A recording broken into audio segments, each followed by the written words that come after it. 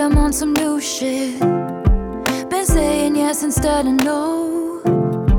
I thought I saw you at the bus stop, I didn't though.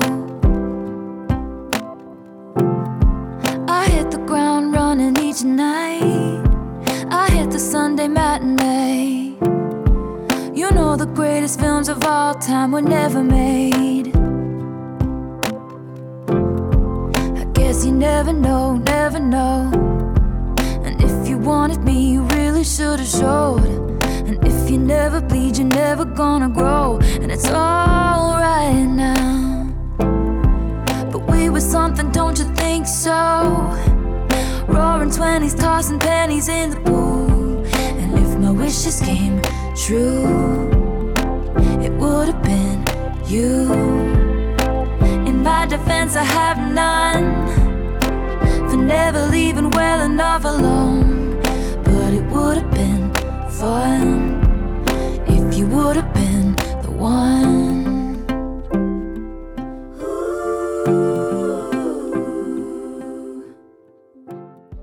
I keep thinking about how we'll talk about this time in 2 years, and 10 years, and 2 decades. Harper's Weekly wrote this 4 years ago.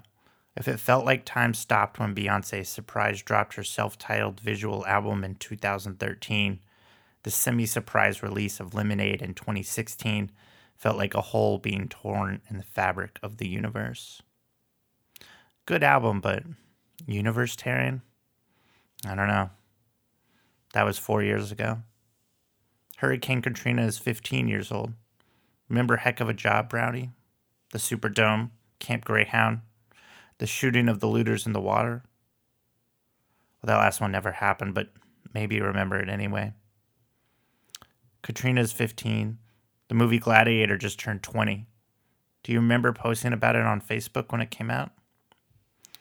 You didn't. Facebook didn't launch until 4 years after. But maybe you remember doing it anyway.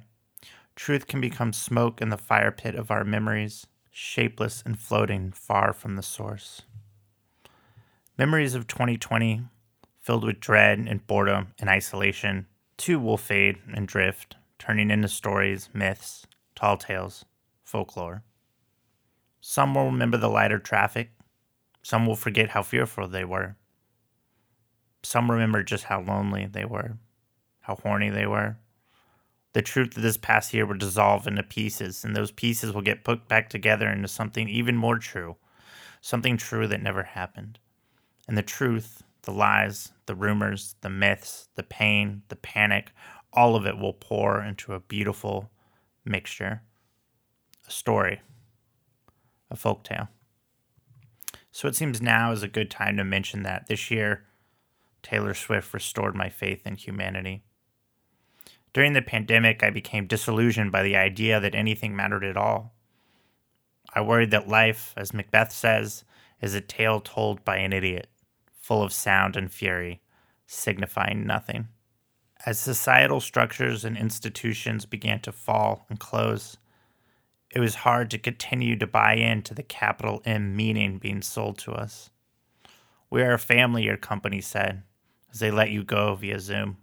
We care about your health, your government said, as it stood by, an inert bystander by the trolley switch, people laid down on both tracks. We care about our customers, the bar said, as they reopened their petri dish saloons.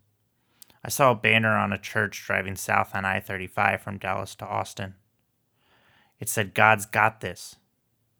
And it felt like even the churches were giving up. Nothing seemed to matter anymore. Why try it all when the game is so rigged, when the game doesn't even exist? Why dress to kill if your only date is oblivion? I felt as if I was, as the song goes, in a car underwater with time to kill. And I realized that all this pity does nothing either. Nietzsche himself said that pity multiplies misery and conserves all that is miserable, and is thus a prime instrument of the advancement of decadence. Pity persuades people to nothingness.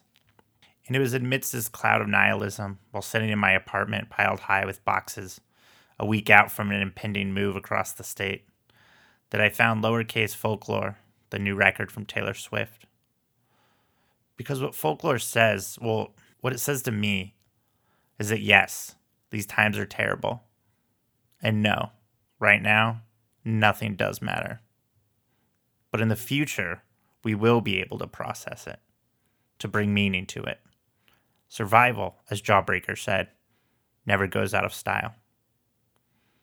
And in the future, hopefully some near distant future, some many short moons from now, purpose will creep back into our lives. And we will be there, with our memories and our myths, with our stories and our folklore. As for all that pity, well, I think I've seen this film before, so I'm leaving out the side door. I'm David Callison, and this is the sound in the goddamn story. Rebecca rode up on the afternoon train. It was sunny. Her salt box house on the coast took her mind off St. Louis. Bill was the heir to the Standard Oil name and money, and the town said, how did a middle-class divorcee do it? The wedding was charming, if a little gauche. There's only so far new money goes. They picked out a home and called it Holiday House. Their parties were tasteful, if a little loud. The doctor had told him to settle down. It must have been her fault his heart gave out. And they said, there goes the last great American dynasty. Who knows if she never showed up, what could have been? There goes the maddest woman this town. So I don't think I need to give a full history of Taylor Swift to you. Wikipedia provides a whole novel, but there's one aspect I want to touch on. Swift is one of the entertainment industry's greatest business people. Even early on, she was meticulous about her career. And her ideas and execution of big splashy reveals is rarely rivaled. Her album 1989 was announced in front of the Empire State Building, a nod to the album's first track, and all physical copies came with 13, Taylor's lucky number, behind-the-scenes Polaroid pictures in reference to the album cover, an instant photo of Swift's upper torso. For Reputation, in a direct, planned response to her 2016 mini cancellation that involved Kanye's song Famous, she nuked her social media and then added moody, glitchy black snake imagery that would later feature in her first single from that record, as well as her tour for that album cycle. If you care about Swift's story at all, Lena Wilson's Miss Americana documentary on Netflix does a good job of laying this time period to bear. And of course, alongside the doc, which is in part about Swift breaking her perceived silence on politics, a new political fight song debuted. She is a marketing genius. That Reputation tour saw almost 3 million attendees and grossed $345 million, the highest in US history. Her next album was endlessly teased with Instagram clues and obscure Easter eggs buried in various videos. Fate intervened after its launch, however, and Taylor's mom was diagnosed with brain cancer, sidelining any big tour plans. This summer was supposed to be a group of shows billed as mini festivals, but COVID ruined those plans as well. Oh, and she was also in Cats, but let's just not talk about that. Cool? Cool. So this is where we find Taylor, having turned 30 in December of 2019, all her carefully crafted plans in chaos. So, loose of all expectations, and freed from having to properly tour or do press like a normal album cycle, Swift wrote an astonishingly elegant folk ballad record, something impossible to conceive of in her previous world of big releases and stadium tours. Taylor has crafted the first stay-at-home pandemic record that feels like it was in development for years, something new that feels both prescient and well-worn. Supplemented by 3 of the most genius indie rock producers around, Aaron Dessner of The National, Justin Vernon of Bon Iver, and longtime collaborator Jack Antonoff of Bleachers and Fun, Taylor chose to expand her creative energy beyond her own life and instead tells other people's stories. And it turns out she's really good at it. She tells tales, some true, some fables, some a bit of both, with mature emotional brushstrokes, trading in her clever barbs for more nuanced, more satisfying mystery and ambiguity. It works so well. So let's get into those stories. Let's listen to some folklore. Please picture me in the trees. I hit my peak at 7 feet in the swing over the creek. I was too scared to jump in, but I was high in the sky with Pennsylvania under me. Are there still beautiful things? Sweet tea in the summer, cross your heart, won't tell no other. And though I can't recall your face, I still got love for you. Your braids like a pattern, love you to the moon and to Saturn. In 2013, Swift bought a house in Watch Hill, Rhode Island. That house used to be owned by Rebecca Harkness, the eccentric, erratic Midwesterner who became incredibly rich when her second husband, an heir of the Standard Oil fortune, died at age 60. The song, The Last Great American Dynasty, is a bit of a eulogy for Rebecca, as well as, somehow, impossibly, a chance for Taylor to humbly draw attention to the lack of respect that very, very rich women tend to get.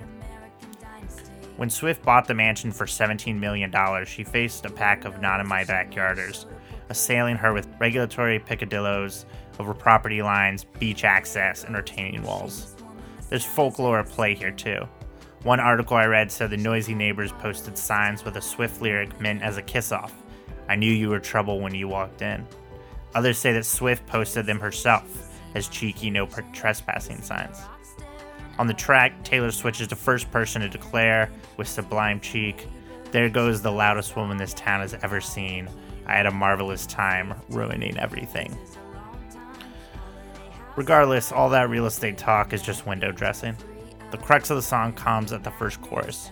William Bill Hale Harkness, her husband, died of a heart attack in 1954, and Rebecca got a lot of the blame. The chorus says, "There goes the last great American dynasty." When Bill Harkness dies, the dynasty is over, despite there being a queen on the throne who inherited all his money. Rebecca is so undervalued, she isn't even considered as worthy of inheriting the Standard Oil name, not even thought of as an option. So it's no wonder that she had zero fucks to give. Most of the history of Rebecca is pulled from Craig Unger's 1988 out-of-print tabloidy biography, Blue Blood. Its veracity was questioned at the time, but that works even better for this album of stories that weave in between truth and fantasy. Harkness was vicious, mean, and weird. She rang the doorbell of reclusive author J.D. Salinger, dressed as a maid, trying to pitch him on setting his stories to music. Salinger declined, thus depriving us of Catcher in the Rye, the musical. She filled her swimming pool with champagne and her fish tank with scotch. She threw dinner plates at a band. Her ashes were held in a $250,000 urn designed by Salvador Dali. The New York Times didn't find as much inspiration in Harkness's story as Swift did, saying in a review of the book, quote, "Knowing all this, what is it exactly that we have learned? That money can't buy happiness? That even the rich must die? These are facts of which we have already been apprised." Swift has said that instead of inserting her usual lyrical Easter eggs, she wrote this batch of songs with a handful of characters in mind, and that those characters might appear in multiple songs at different times in their life. It's not hard to see then Harkness as the narrator or partial narrator in Mad Woman. Every time you call me crazy, I get more crazy. What about that? Using threads she started to spin in Last Great Dynasty, Swift expands her character study to include the vicious double standard that decrees that women must be calm, polite, and grounded, else tarred with the labels of insanity like crazy, or psycho, or mad. I'll let Swift explain from her recent documentary, Folklore, The Long Pond Studio Sessions. The most rage-provoking element of being a female is the gaslighting that happens when for centuries, we've been just expected to absorb male behavior silently, right? Silent absorption of whatever any guy decides to do. And oftentimes when we, in our enlightened state and our emboldened state now, respond to bad male behavior or somebody just doing something that was absolutely out of line, and we respond, that response is treated like the offense itself. Yeah. This song, Mad Woman, also deals with a real-life situation for Swift, the purchase of her masters by Justin Bieber discoverer and manager Scooter Braun. Here's what went down. Very quick lesson on labels, advances, and masters. When most artists sign to a major label, they give the label the rights to their masters in exchange for an advance, money used to record the album, which then must be paid back to the label via record sales, which means, yes, bands can owe their label money if they don't sell enough copies of their record. And even if they do, bad record contracts can cost bands everything. Famously, TLC filed for bankruptcy at the same time their album Crazy Sexy Cool was selling millions. Masters are physically the actual tape the final version of the record is pressed from which all the other copies are reproduced. Now, of course, this is mostly all done digitally, but the concept remains. Whoever owns the masters owns the music. The owner of the masters can reproduce that music any way they see fit, without the artist's permission. Now, the artist still gets paid in royalties, but they have no sign-off on how it gets used. Michael Jackson in the 1980s bought much of the Beatles' masters. So when Nike came calling and wanted to use the Beatles song Revolution in an advertisement, it was Jackson who approved it, and it was Jackson who was paid the licensing fee by Nike. The Beatles later sued, saying that they didn't make music to endorse or peddle sneakers or pantyhose. While I'm unsure of the validity of the pantyhose legal argument, they later settled with Jackson out of court. It's a terrible system that is just now starting to crumble, but one that still stands for the majority of artists and labels. And it was no different for Swift when she signed with startup Big Machine Records in 2005, founded by Scott Borchetta, when Swift was just 15. She was their first signee, and Borchetta started the label specifically to put out her music. Fast forward a billion records later, and it's November 19th, 2018, the day Taylor Swift's contract with Big Machine expired. And here's where accounts differ. Swift has said that she had been trying to buy back her masters from Big Machine for years and was stymied. Big Machine denies this and says that they had drawn up a 10-year deal where she would retain all of her masters. The label claimed that Swift had come back with a counteroffer of 7 years, but the deal had never been signed. Swift denies that precise language, saying that Big Machine wanted her to earn back her masters one at a time, one for each new record she made.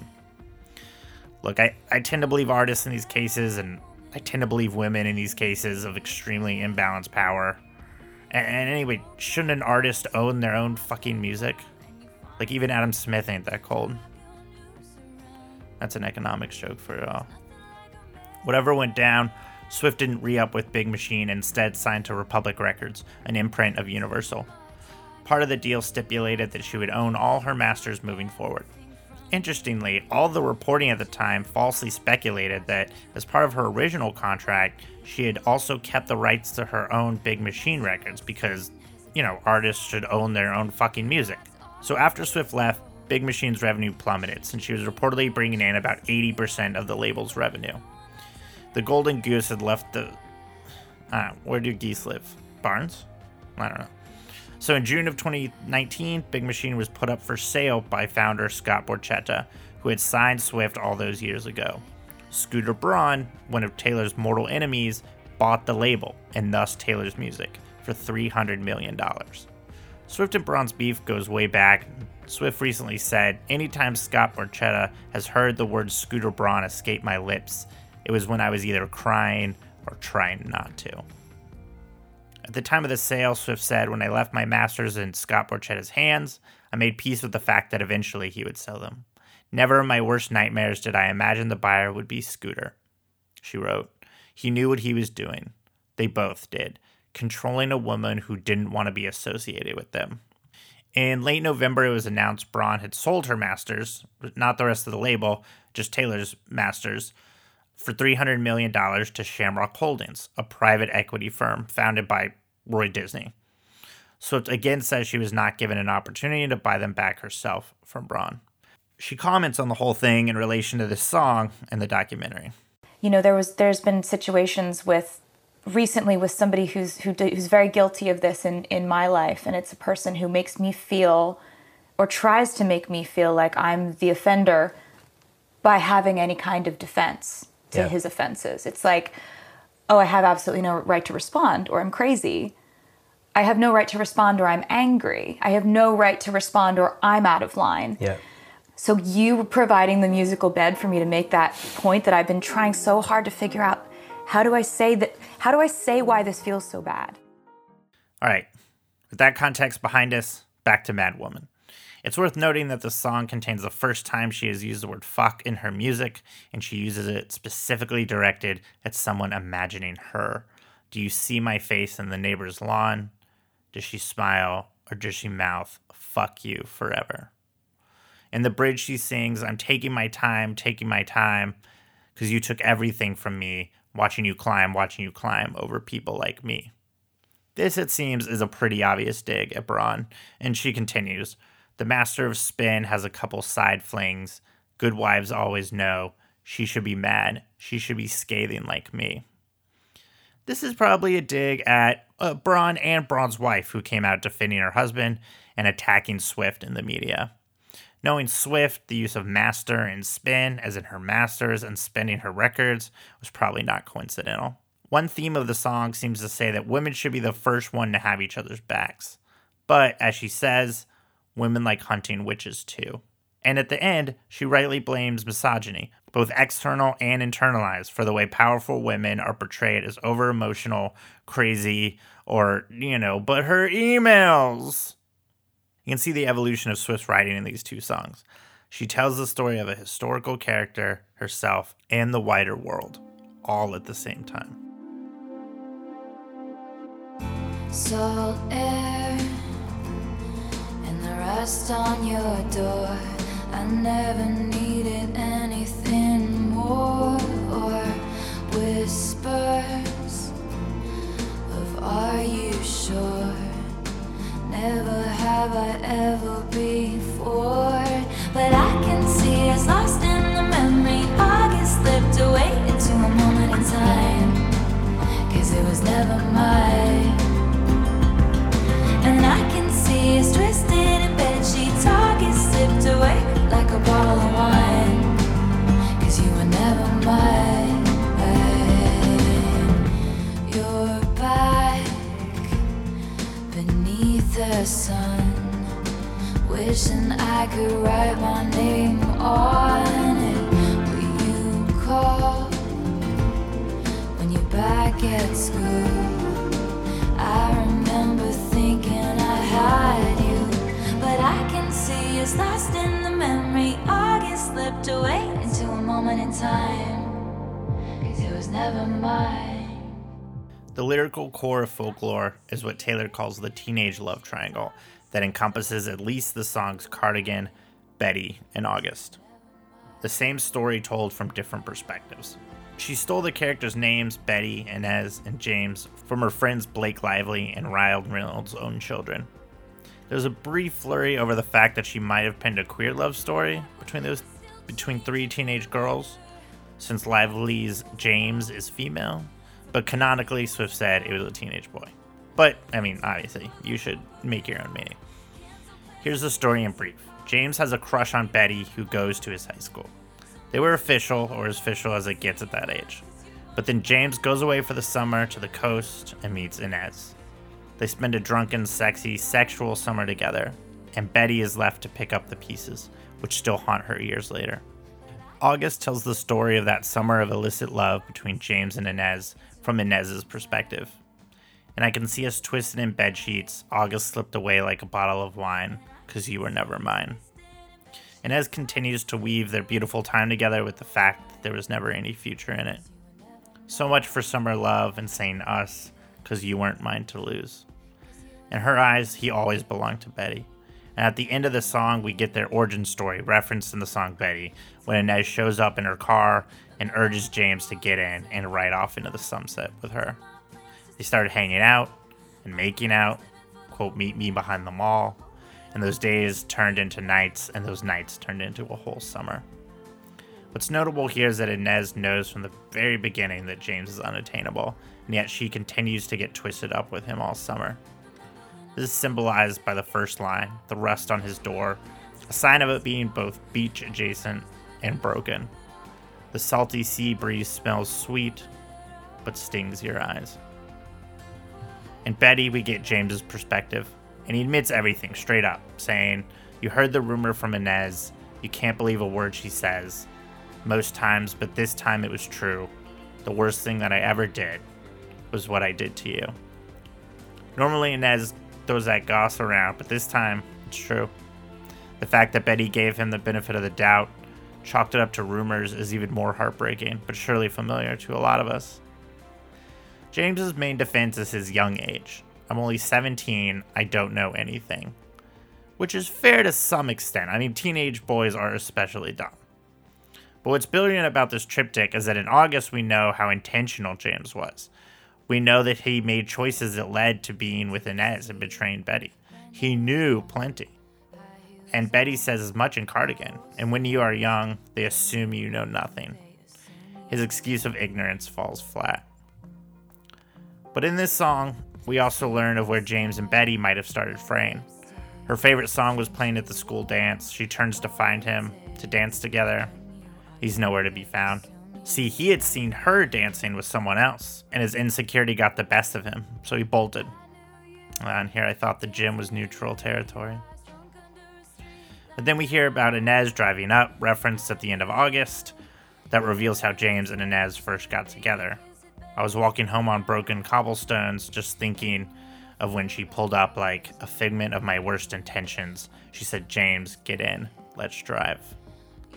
After the summer is over, James shows up at Betty's place, at a party she's throwing, wearing her old cardigan, trying to win her back.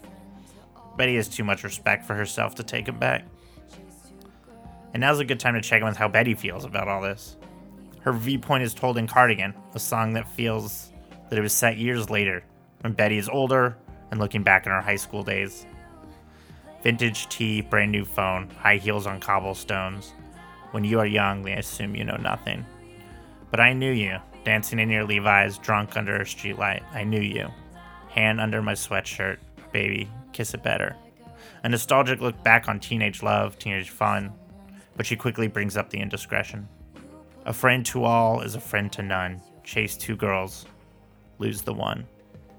And in fact, it seems like he loses both. But despite everything, there is regret that lingers for her even long after this high school relationship. I knew you'd haunt all of my what-ifs. The smell of smoke would hang around this long. 'Cause I knew everything when I was young. I knew I'd curse you for the longest time. She remarks on how special he was. Once in 20 lifetimes, turning her scars into stars. She knew him, she repeats, and tried to change the ending, referencing Peter Pan wanting Wendy to stay in Neverland with him. And we then understand why him wearing that cardigan on her porch was so meaningful, but not meaningful enough to accept him back. And when I felt like I was an old cardigan under someone's bed, you put me on and said I was your favorite. Those three songs are the base trilogy of the story, but I think there might be another chapter here too. This is me trying a desperate, dreamy ballad that would be a top 3 track on any of her other records. Tells the story of someone looking back at their youthful actions and finally taking responsibility. It feels to me like James in a bar 20 years later, starting his journey of sobriety and reflection. I didn't know if you'd care if I came back. I have a lot of regrets about that. Looking back on his past, he reflects on his mistakes. They told me all my cages were mental, so I got wasted like all my potential. Swift notes that the narrator fell behind all his classmates, which feels like one of her signposts connecting the song to the former teenage tragedy. But even though he's at the bar, pouring out his heart to a stranger, the bartender, he doesn't drink. He refuses to continue the cycle that got him here in the first place. And pleading, he tells his memory of Betty that this is him trying, that at least he's trying. It's a simple song, but one that is deeply affecting. A life raft in the middle of the bleak ocean. I've been having a hard time adjusting. I had the shiniest wheels, now they're rusting. I didn't know if you'd care if I came back. I have a lot of regrets about that. Pulled the car off the road to the lookout. Could have followed my fears all the way down. And maybe I don't quite know what to say, but I'm here in your doorway. I just wanted you to know that this is me trying. I just wanted you to know that this is me trying.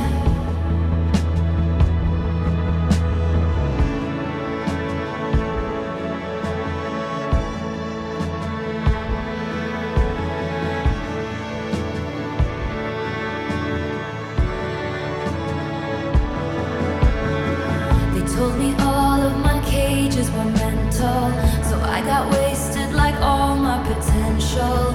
And my words shoot to kill when I'm mad. I have a lot of regrets about that. I was so ahead of the curve became a sphere. Fell behind all my classmates and I ended up here, pouring out my heart to a stranger. But I didn't pour the whiskey, I just wanted you to know. And as we're seeing, a lot of these songs relate to each other thematically. And My Tears Ricochet is again about a mad woman, albeit a dead mad woman. The internet seems convinced that this song is also about Scooter Braun, Big Machine. And yes, I think it's about greed and betrayal, but I think Taylor's writing broader than that. She seems excited to be telling broader fictional stories about broader fictional people. And My Tears Ricochet is a metaphor for betrayal in the story of the ghost of an abused partner visiting her own funeral. We gather here, we line up, weeping in a sunlit room. And if I'm on fire, you'll be made of ashes too. The ghost is watching her own funeral and references her cremation and her residual anger towards her partner who is left alive. The end of the verse confirms the premise, because I loved you, I swear I loved you, till my dying day. This song is essentially about extrapolating that feeling of when someone treats you so badly, you feel like they don't want you to exist at all. And more heartbreaking is that this person used to be your most trusted person, your best friend, your spouse. If I'm dead to you, why are you at the wake? Is a bombshell of a lyric in the engraving on my future tombstone. Essentially, she's saying, if you didn't want me when I was alive, why are you celebrating my life now that I'm dead? Based on how you treated me in the end, my death should mean nothing to you. After shedding her mortal coil, she is free to go anywhere, but she still can't go home, lest she have to see her abuser, even to haunt him. And then, though the song is essentially an extended metaphor, we learn that the betrayer was the cause of her death. You had to kill me, but it killed you just the same. Cursing my name, wishing I stayed. Look at how my tears ricochet. Look at what her death has meant to everyone else. This ghost is missed by so many others. Look at how her tears ricochet. Look at everyone affected. Now, at the same time, the ghost reminds us that she didn't have it in her to go with Grace. She might have succumbed, but she didn't go down without a fight. It's the most complicated take on relationships Swift has penned yet, an exploration of embitterment, attraction, and pain. It earns its spot as a track 5, where Swift always slots her most bruising, emotional songs. 'Cause when I'd fight, you used to tell me I was brave. And if I'm dead to you, why are you at the wake? Cursing my name, wishing I stayed. Look at how my tears ricochet. And I can go anywhere I want, anywhere I want, just not home. And you can aim for my heart, go for blood, but you would still miss me in your bones. And I still talk to you. Now I'm screaming at the sky. And when you can't sleep at night, you hear my stolen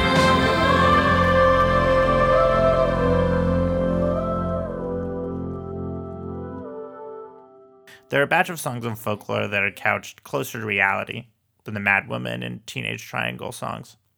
In Invisible Strings, Peace, and the Lakes, she memorialized her relationship with Joe Alwyn, who is actually a co-writer on some of these songs, credited as William Bowery. Invisible Strings charts their origins. Bad was the blood of the song in the cab on your first trip to LA, a reference to her own song, Bad Blood, that hit in 2014. A string that pulled me out of all the wrong arms right into that dive bar. This is the same Lower East Side joint she referenced on Delicate, the flirtatious track from Reputation. The gist here is that something pulled these two together, from the green of Centennial Park in Nashville, Swift's hometown, to the Lake District in Britain, one of Alwyn's favorite spots. On the song The Lakes, she elaborates, "Take me to the lakes where all the poets went to die. I don't belong, and my beloved, neither do you." What's interesting about this line is the idea that they don't belong there. Is it because they aren't poets?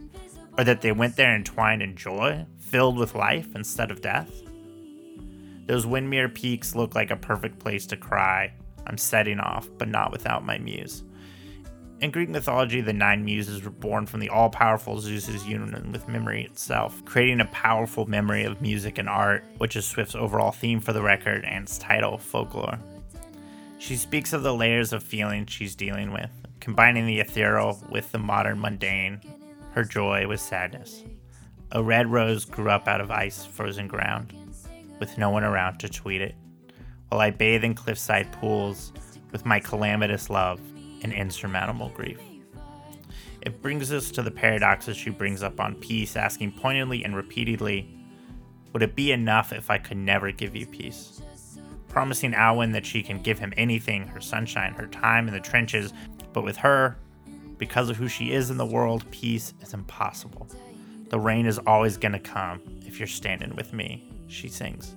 Peace is a question and a dare, a warning and a threat. But I'm a fire and I'll keep your brittle heart warm if your cascade ocean wave blues come. All these people think love's for show, but I would die for you in secret. But she offers up the most treasured, the most powerful thing that she has, her fame, her name. If he needs her away from the limelight, she'll visit obscurity and stay there if she has to. And so with that, she asks, be enough, even though I can never give you peace. His answer is the shape of their love for years to come. Lest you think Swift has gotten all soft, she ends Invisible Strings with a delicious kiss off. Cold was the steel of my axe to grind for the boys who broke my heart. Now I send their babies presents. Most likely a reference to former beau Joe Jonas, who just had a child with his wife, Sophie Turner, Sansa on Game of Thrones. Swift has come into her own on this record, recognizing her immense level of fame and influence while at the same time trying to stay as level as you can when you're Taylor Swift. She talks about this idea in each of her love songs to Alwyn. Bold was the waitress on our 3-year trip, getting lunch down by the lakes. She said I look like an American singer. But with great fame, of course, comes great responsibility. And in many ways, Mirrorball acts as the emotional center of the record, Swift bearing herself in a way we don't usually see. But before we dig into that, I want to talk about the producer of this song and others on the record, Jack Antonoff. He's the man behind some of your favorite pop songs of the last decade, and his journey there is equally as interesting. Antonoff's first outing was as lead singer and guitarist of rootsy indie-ish band Steel Train. Think Avett Brothers, but a little poppier. They never really fit in anywhere in the indie or emo scene, but toured with the likes of the Hush Sound, Tegan and Sarah, Binfold, and others. Their somewhat generic sound was buoyed by Antonoff's velvet voice and introspective lyrics. After that, Nate Roos, formerly of The Format, a cult indie pop band out of Arizona, recruited him to play guitar in a band he called Fun, period, all lowercase. You might be aware of their second album, Some Nights, and its single, We Are Young, co-written by Antonoff. Despite the absolute massive success of that album, Fun would soon call it quits, freeing Antonoff to create Bleachers, a remarkably melodic throwback to 80s teen flicks, synths included. He penned I Want to Get Better, a catchy bop that detailed every bad thing that has ever happened to him, along with a rousing chorus, a style that would become his signature. The video starred him and Lena Dunham, his girlfriend at the time, as his therapist.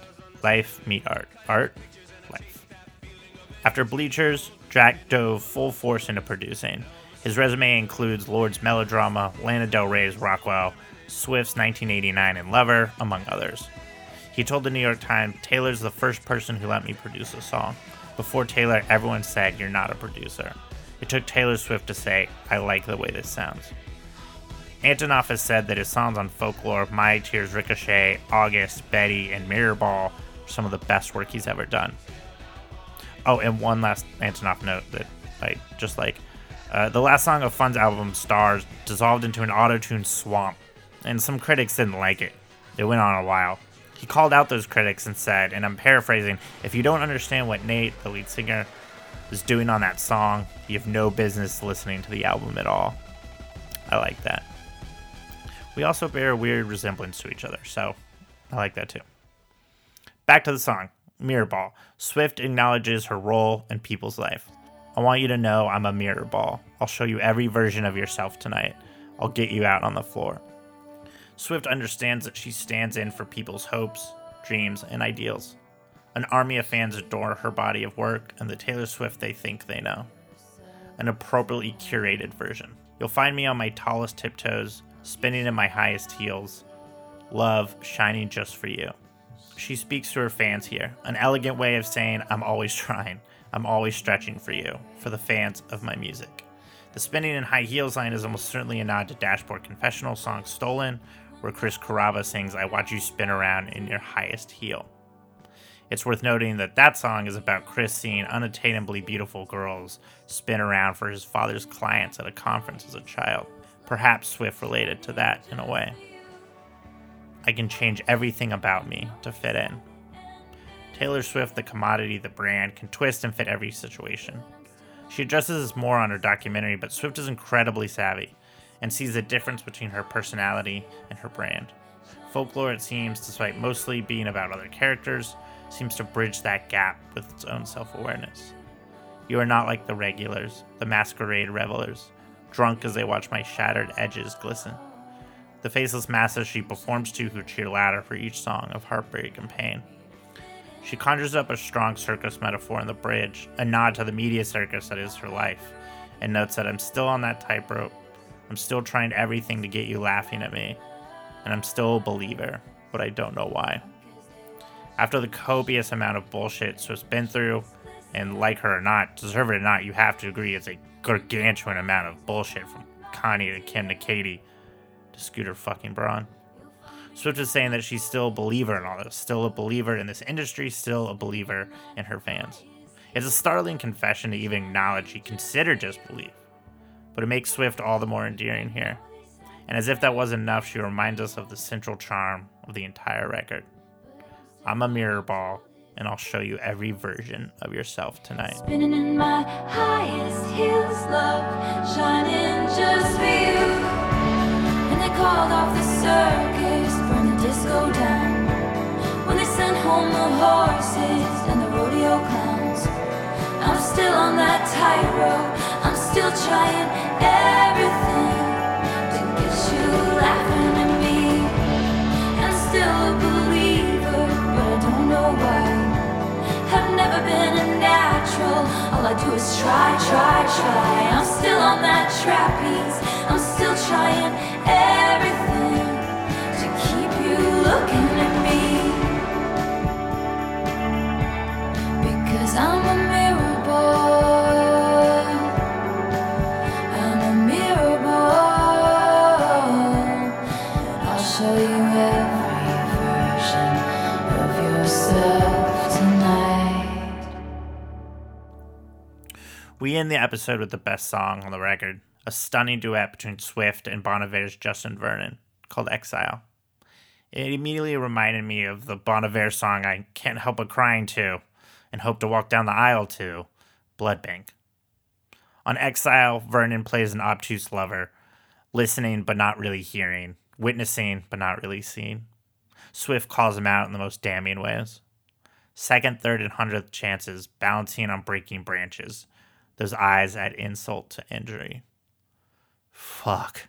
A nuclear bomb. Swift described it as a song of miscommunications, and it is certainly that.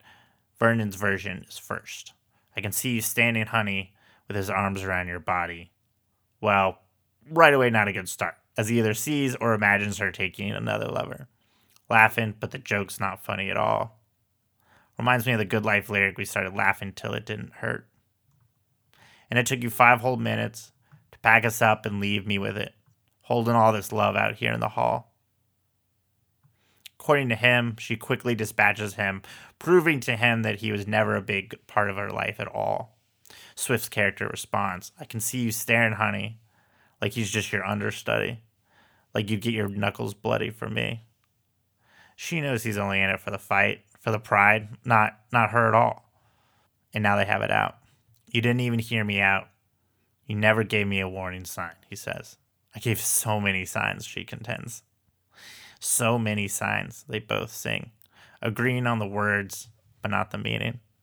As Kevin Devine said, I was consumed with proving you were a liar, but what good would that do? We both know the truth. We were there and we lived it.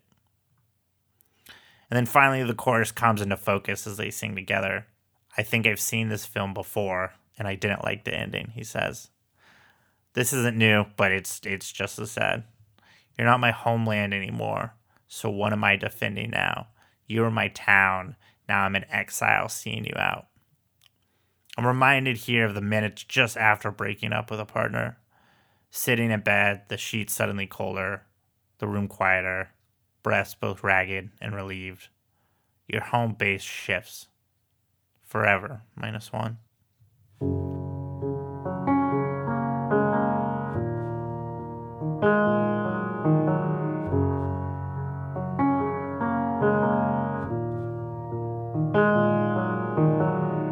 I can see you standing, honey, with his arms around your body, laughing but the joke's not funny at all. And it took you 5 whole minutes to pack us up and leave me with it, holding all this love out here in the hall. I think I've seen this film before, and I didn't like the ending. You're not my homeland anymore, so what am I defending now? You were my town, now I'm in exile seeing you out. I think I've seen this film before.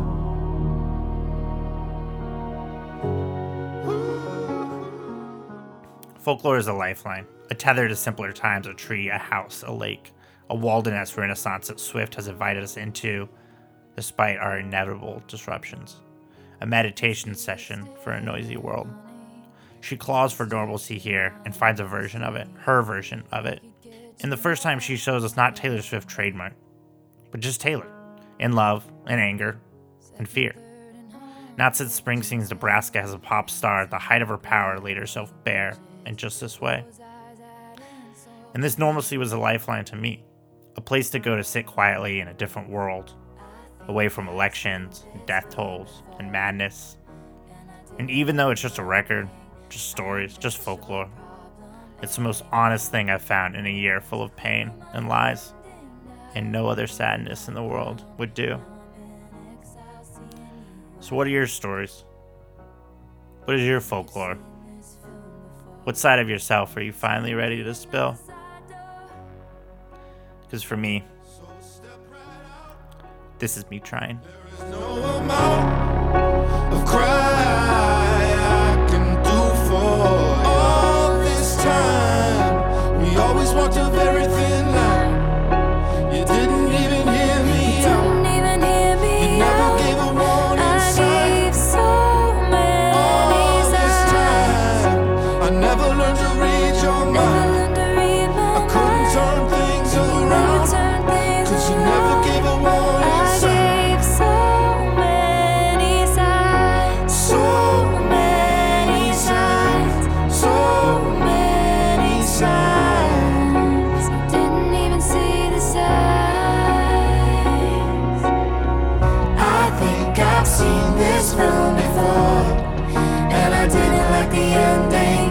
You're not my homeland anymore, so what am I defending?